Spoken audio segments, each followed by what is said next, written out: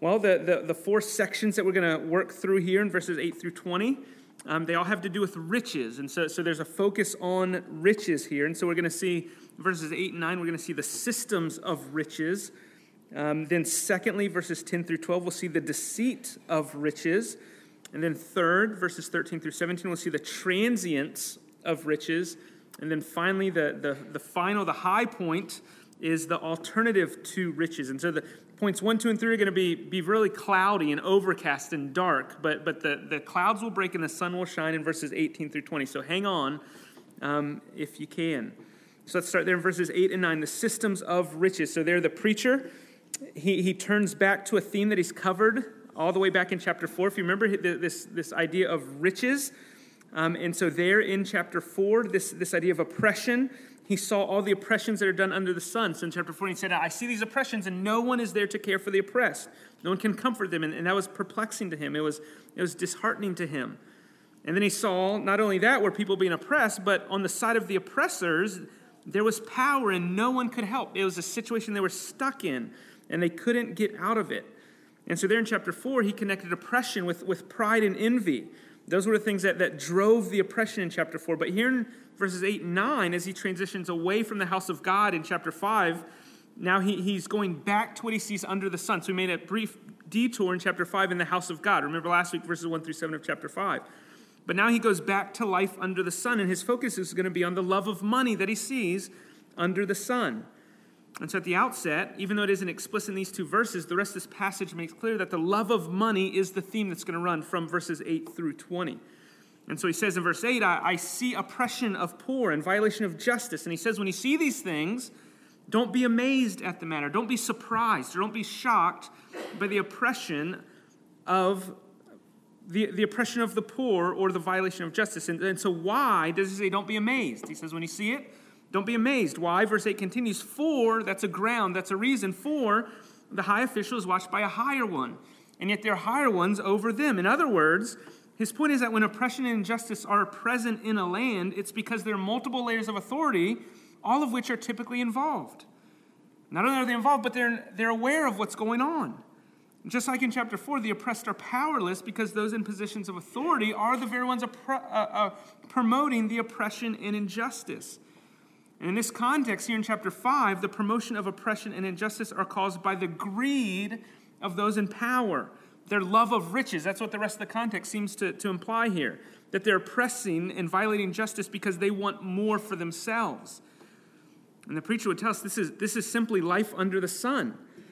And while certainly we see evidence of this in our country, right? You can think in our country's history, even our country's present, you see this type of activity at all levels, right? From the house, the home, parents, or all the way up to the national government, right? You see levels of this. But our country, the way that this has acted in our history pales in comparison to what other countries have gone through. So there are places in the world where political scandals and corruption are far worse than we've experienced here. And so places like Tanzania or Equatorial Guinea or Chechnya or Panama or Malaysia, these are all countries where cases of corruption and scandal among the government leaders, sometimes the highest leader, are destroying the people and the countries, the very countries that they are supposed to lead and they're responsible for. And so the preacher is saying, this is just life under the sun. In a fallen world, this is what people with power and authority are prone to do. So don't be surprised, he says. We see this evidenced. But in verse 9, he offers what seems to be an alternative solution. He paints a picture that is beneficial for everyone. And so here's what you see. He says, but here's what's beneficial for the land, for everyone. And in that picture, this alternative solution, he paints the picture of a king or the highest leader, the one all the way at the very top who's committed to the good for everyone. That's what he means when he says, gain for a land in every way is a king committed to cultivated fields. And so as he's writing, think about this, especially in Old Testament context where this idea of land and possession was the right of every family. Think about the Israelites when they invade the promised land and every family gets a land apportioned to them. Every tribe has their land. And their whole chapter is devoted to who gets what because land possession is a fundamental right to the people there. And so part of Israel's possession, their inheritance from the Lord, was this land. It was a gift from God himself. And it's what every family was dependent upon for survival and provision. And the king, the one in authority, the God-appointed leader, was responsible for making sure that the land stayed within the family. And so you couldn't just sell it off and give it to a neighbor. It was the inheritance of your family.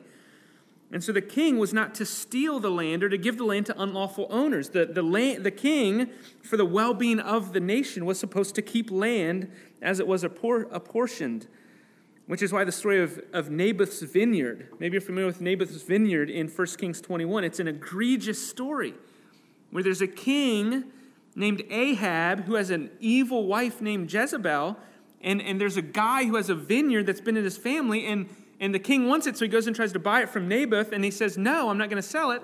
And so the king is sad, and his wife says, oh, I see why you're sad. Let's go wrongfully accuse the owner of the vineyard, and then he'll have to be killed, and then, king, you'll get it. It's an egregious story, but that's what happens in 1 Kings 21. And he's the king who is acting contrary to how the king is supposed to. And so this idea of land, gain for a land in every way, is when the people at the top are committed to the good of everyone. That's, I think, the best case scenario for a government, for a God-ordained government, where the interests of the people are always considered first. This is a nation where the king is committed to ensuring that the entire land's inhabitants were prospering. And it's a scenario, unfortunately, that wasn't common in the preacher's day and still isn't common in our day. In fact, this should at least cause us to long for the day when human governments will be no more or will only be redeemed. And so when Jesus returns as the only rightful king, the only perfectly governing king returns, and we are willfully and gladly submissive to him and his leadership, we should long for that. So when we read this Old Testament context, we know Jesus is coming and his reign is going to be established and we're going to be his people, we're going to be with him. And so when we see leaders who do not lead well, we ought to, instead of getting angry, we ought to long for the return of Christ. That's a Christ-centered application here. But next, so look next in verses 10 through 12. The preacher turns to another related problem. And so he turns to the deceit of riches there in verses 10 through 12. So look there at verse 10. Pretty straightforward statement. He who loves money will not be satisfied with money, nor he who loves wealth with his income. This also is vanity. If you have the NIV, it starts off with, whoever loves money never has enough. So remember the quote from Rockefeller that I mentioned a few weeks ago, one of the first millionaires in our country who was asked how much money is enough, and he said just a little bit more, right? The person who loves money never has enough money. And the preacher wants you to know and wants me to know that the love of money and the love of wealth cannot satisfy. It cannot. It's an empty well that's going to keep you coming back and back and back, and it will never satisfy. And so it's meaningless, he would say, to think that money or wealth can satisfy. One commentator remarks, like all false gods, money is incapable of satisfying the hunger and the thirst of the person who's devoted to it. Profit never fulfills those who pursue it, but it only feeds the insatiable desire for more. It's the never-ending cycle, and it's deceitful because it makes promises that it can't deliver on. And so I need to hear this truth this morning. You need to hear this truth this morning. We need to hear this truth this morning, that the one who loves money will not ever be satisfied with money. Just hear that. Nor he who loves wealth will ever be satisfied with his income. Money and wealth, as the objects of our love or worship, do not and cannot satisfy.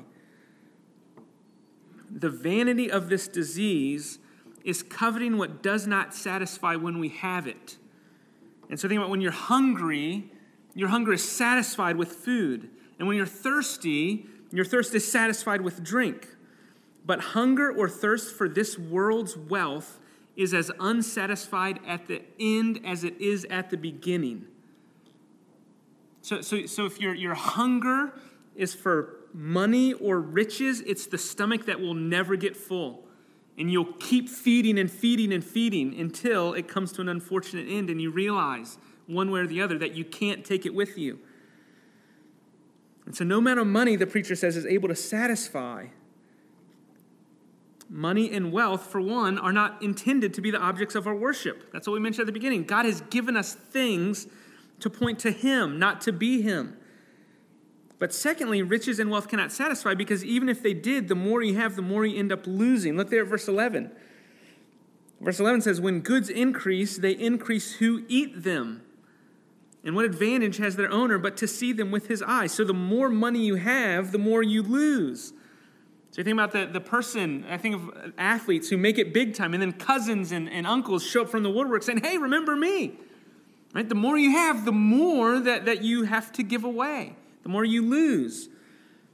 It might be family or distant relatives. It might be an oppressive government or taxes. The more you make, the more you have to pay. Whether you have more kids or dependents, you keep shelling out money, especially as they get into college and later. The preacher's point is that when you have more, you end up losing more. And then your money and your great wealth simply disappear before your very eyes. And so what good is it except to watch it go away? You can't enjoy it. And so it's deceitful. You don't benefit. You just watch it leave in the form of however it leaves. And so money and possessions are so powerful because they make promises that they can't keep. And we just need to recognize that the culture that we live in, this entire culture, is built around empty promises. I mean, every Facebook ads or television commercials, billboards, radio, everything is built around empty promises. I mean, I love a good Coke, right? A good Coca-Cola classic, right? I love a good Coke. But when their sales pitch is, quote, open happiness, end quote, that is a lie. It's a lie. I don't care how much you like it or how good it is. If they're saying, hey, happiness is in this can, it's not. It's not. An aluminum can filled with 12 ounces of soda that consists of, I checked this, 39 grams of sugar, carbonated water, high fructose corn syrup, caramel color, phosphoric acid, natural flavors, and caffeine is not going to change my mental or emotional state. Next time you're depressed or stressed or overwhelmed by the difficulties of life, open a Coke and see if you're just happy. But that's the point. They don't expect you to think about it. You just say, oh, open happiness. Yeah, that Coke, that sounds good. I'm going to go buy it. And Coke, I just pick on them because my mother-in-law works for Coke, and I like giving her a hard time. But our culture is filled with these promises where things offered can satisfy in ways that they can't, but they're promised to. That's why there's always the next thing. Stuff, all the stuff in this world, all the stuff of this world can promise, nothing can satisfy when it's pursued as the primary object of satisfaction. And so nothing in this world, when pursued as the ultimate or primary object of satisfaction, can deliver on that promise, save God himself. So there's God and there's everything else. And nothing in a category of everything else can satisfy the way that is intended to, or the way it's promised. The love of money, the love of greed is never satisfied. I came across this quote from 1851. Listen to how this commentator talks about this love of money or this greed. And so he writes, could you change the solid earth into a single lump of gold and drop it into the gaping mouth of avarice, which is greed, it would only be a crumb of transient comfort, a cordial drop, enabling it to cry a little louder, give, give. Do you hear that? The whole world becomes a big piece of gold, and you drop it into the gaping mouth of greed, and it's just a transient comfort. It's just temporary because that mouth is going to consume the whole world of gold and then say, more. What else can I have? It's just a great picture. And that picture illustrates the nature of greed and love of money. And not only is the love of money never quenched, not only does the love of money lead to more demands on it, but lastly, the love of money keeps you awake at night. Look at verse 12. Again, here's an alternative. He says, sweet is the sleep of a laborer, whether he eats little or much. Sweet sleep comes to the laborer, regardless of what he's eaten, but the full stomach of the rich will not let him sleep. So notice the logic. A full stomach will not let a rich man go to sleep. Well, why not? Because the rich man, regardless of what's in his stomach, is concerned with his riches. He's concerned with them, whether he's losing them or how he can sustain them or how he's going to increase them. Right? The full stomach reminds him, I've got riches I've got to take care of. I've got to be concerned about. So he can't sleep. His mind is consumed with his wealth. Whereas the laborer, regardless of what's in his stomach, whether little or much, is able to sleep peacefully because he's content with his labor. And he's tired because he's been working. And he's able to rest. And so the one suffers the indigestion of materialism, being too full of good things. And the other, the laborer, tasting more selectively of life's bounty, knows sweeter dreams. So it's the point. If you're consumed by a love for money, you will not rest. The preacher then, in verses 13 through 17, turns to another related problem of riches. Our third point, the transience of riches. So again, this illustration of the utter vanity that is found in riches. He writes in verse 13, there's a grievous evil that I've seen under the sun. Riches were kept by their owner at his hurt or to his hurt. And those riches were lost in a bad venture. And so the sore evil that the preacher has seen under the sun next in verses 13 through 17 is the rich man who hoards his riches, who keeps them to himself and then loses them in a moment, in an instant. It's because of this transient nature of wealth, because a job could be lost in a moment, or an accident could happen in a moment, or a bad investment could ruin you in a moment. He says that the grievous evil, the person who hoards their wealth, is to their own hurt. They don't give it away. They keep it, and then it's all gone. It's like the parable in Luke chapter 12. Maybe you're familiar with the parable where there's the rich fool who has sufficient crops. And he says, I want more crops, so I'm going to build more barns and more barns and more barns. And he gets more and more and more. And he builds, his final building phase is the biggest barns that he's had and the biggest barns in the nation. And then the Lord visits him that night and says, now's your night to go. You fool, tonight your very life is required of you. And he's dead and gone the next day. And then who enjoys his stuff? Who enjoys the big barns? What's the point of building bigger and bigger barns is what the parable teaches. Wealth is an unstable foundation. It's not a good foundation. In fact, Paul would tell Timothy in 1 Timothy 6, tell the rich not to set their hope on the uncertainty of riches. There's an uncertainty that comes with wealth, with riches. And if we're building on that, it could be gone in an instant. It's transient. And here in verse 14, so to make matters worse, this man who hoarded his riches then lost them, he's a father who had a son. So previously there was a fool who had no son, and he was all alone, had nobody to share with. But here, this one has someone to share it with. But he lost it all, and he had nothing in his hand. His son had nothing. And so the father he lost it all. He had hoarded his riches, and he lost them all for whatever reason. A natural disaster, a bad business venture, could be a stock market crash. Whatever reason, it's all gone in a flash. And he suffers loss, but not only that, his hands are empty, and he has nothing for his son. And the preacher continues, notice there in verse 15. It's not just an unexpected event that endangers gathered wealth. There's an expected event that is coming to all of us that will guarantee the loss of all your riches and possessions. So look at verse 15. As he came from his mother's womb, he shall go again, naked as he came, and shall he take nothing for his toil that he may carry away in his hand. This also is a grievous evil. Just as he came, so shall he go. And what gain is there to him who toils for the wind? The answer implied is nothing. You can't gain anything. And so as he came into the world with nothing, so too he'll leave the world with nothing. If you don't remember, when you were born, you had nothing. You had nothing. You didn't have a car or a house. You didn't have clothes. You came thanks to your mom. She sustained you, but you had nothing to your name. And that's what's going to happen. One day you're going to lay in a coffin or in an urn, and you're not going to have anything. Your hands are going to be empty. Death is the great equalizer. Death is the sobering reality that stops all of us in our tracks.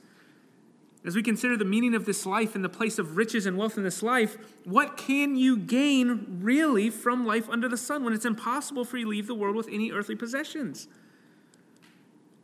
Maybe you've heard the famous phrase, you'll never see a U-Haul behind a hearse. If you Google search that, you'll see some pictures where people have actually seen a U-Haul behind a hearse. But the point is, you can't take it with you. It's not like the pharaohs where they bury you with gold and all your possessions. Right? You don't take it with you. I mean, these words, maybe you're familiar, maybe you've heard it before. This isn't the only place in the Bible where these words come up. In fact, in Job chapter 1, we hear these very words from the lips of Job. And so the great suffering that Job underwent in chapter 1, so he receives news. It's just wave after wave where his oxen are gone, and then his donkeys are gone, and then his sheep are gone, and his servants are gone, and all his camels are gone. And then the final blow, the servant comes and says, all your children were together having a feast, and a great wind came, and the house collapsed, and all of your kids are gone.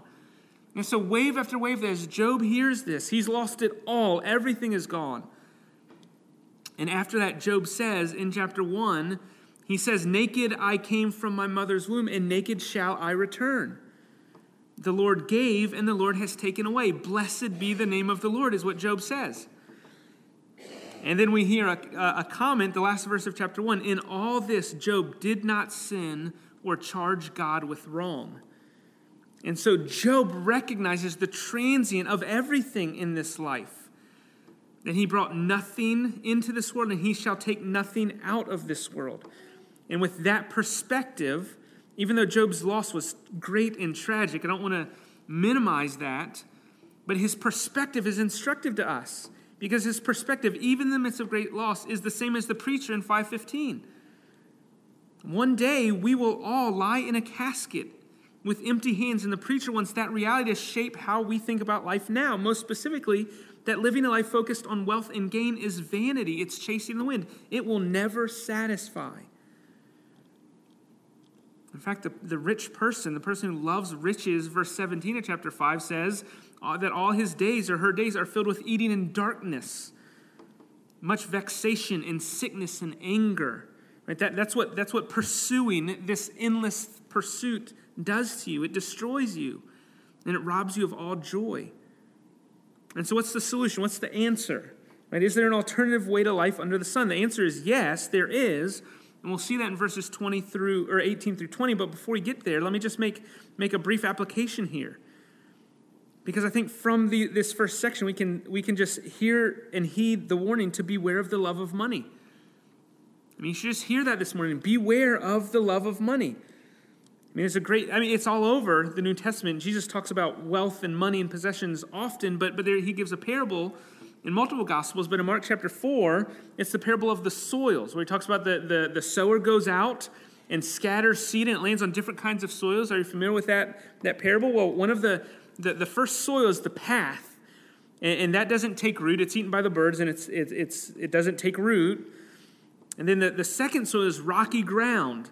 And so it shoots up fast, but the roots can't go in because it's rocky ground. So when the sun comes up, the sun shines on it, scorches it, and it dies quickly. It doesn't stay there. And then the third soil is the thorny ground, which it takes root, but it grows up and it's choked out by the thorns. Then fourth, finally, the last soil is the good soil, where it grows and grows and grows. And so the third soil there, the thorny ground soil, after Jesus tells the parable, his disciples have like a behind-the-scenes explanation of the parable. And listen to what Jesus says about the thorny ground. Remember, this is the ground where it grows up, it's good soil, but there's thorns in it and it chokes it out. Here's what Jesus says. He says, others, the seed, the ones sown among the thorns, they are those who hear the word, but the cares of the world and the deceitfulness of riches and the desires for other things enter in and choke the word, and it proves unfruitful. And so Jesus says the thorns in the parable, thing that chokes out the word and the growth that comes from the word, are the deceitfulness of riches and desires for other things. And so Jesus there in Mark 4 is teaching that desire for riches and worldly things prevent the word from taking root, prevent a life of growth towards God and godliness. The love of money is a hindrance, an obstacle, and it makes the heart infertile soil for the gospel. And so it's no insignificant love, the love of money. It's an eternally significant thing. But listen also in 1 Timothy 6. Listen to how Paul warns Timothy. He says, "But those who desire to be rich fall into temptation, into a snare, into many senseless and harmful desires that plunge people into ruin and destruction. For," here's the explanation, "the love of money is a root of all kinds of evil. It is through this craving, the love of money, that some have wandered away from the faith and pierced themselves with many pangs." So that's 1 Timothy 6, verses 9 and 10. That language, those who love money fall into a snare. They fall into harmful desires that plunge people into ruin and destruction. That's eternal consequence talk. So he's saying the love of money is damning some people. That's what he's saying. There's no other way to interpret that. Many senseless and harmful desires that plunge people into ruin and destruction. And so Paul is saying through love of money, some people have wandered away from the faith. They've been choked out. Their love for God has been overcome by another love, a greater love, and they've walked away from the faith completely. And so we're talking about eternal consequences of loving money, of worshiping riches, and so we simply need to beware of the love of money. In fact, we don't know for sure, but Demas in 2 Timothy 4:10, so he was a partner with Paul, but in 2 Timothy, Paul is telling Timothy, he said, "Hey, Demas was in love with this present world, and he's left me, so I'm all alone now." And so no one's exempt. Even one of Paul's trusted gospel partners fell in love with the present world and deserted Paul, and we assume abandoned his faith. And so I simply just want you to beware of the love of money. It makes promises that it cannot keep.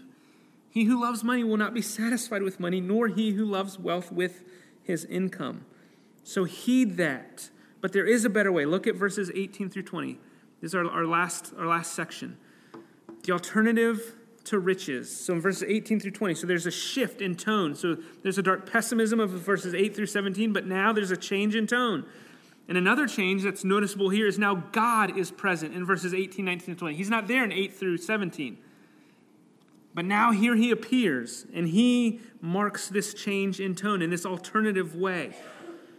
And so the preacher says in verse 18, "Behold, what I have seen to be good and fitting." We haven't heard that very often in Ecclesiastes. This is a different tone, different tune. It's not I've seen depressing things under the sun, or I've seen bad things, or I've seen evil, but actually I've seen what's good and fitting under the sun. It's simply this, verse 18, "What I've seen to be good and fitting is to eat and drink and find enjoyment in all the toil with which one toils under the sun the few days of his life that God has given him, for this is his lot." And so what's good and fitting, says the preacher, is finding enjoyment. Life as a gift, receiving life as a gift, enjoyment in the pursuit of eating and drinking and toiling under the sun. It's almost as if the preacher is saying the joy is in the journey itself. Don't view your life as a means to an end, just view your life as a means of enjoying God. And so he says life is short, so enjoy it while it lasts. You have a few days.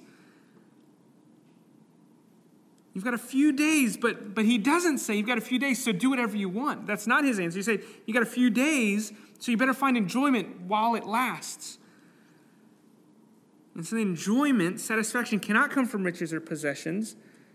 And so he says, enjoy your toil. It doesn't mean live impulsively or selfishly. Instead, enjoying life, finding joy in the few days of your life on earth under the sun, comes from, the preacher says, recognizing that God is the giver of all good things. So there's a God-centeredness that is the foundation of a satisfied life. Right? That's what he said. This is your lot. God has given you these things. This is his lot. It's what you've got. And so enjoy life, recognizing that God is the giver of all good things. There's a God-centeredness that is the foundation of a satisfied life. This is what Job cried. This is what the preacher is teaching. Without God, life is meaningless and miserable. Your life was made to be lived in light of God, centered on God.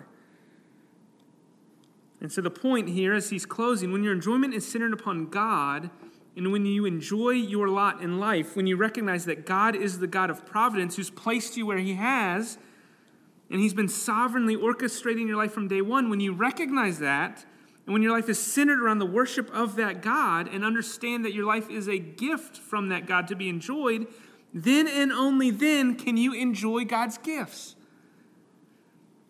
So it's as if, here's a science illustration. I'm going on shaky ground here, but think about the sun and the universe. The planets orbit around the sun, but they only orbit when the sun is the center.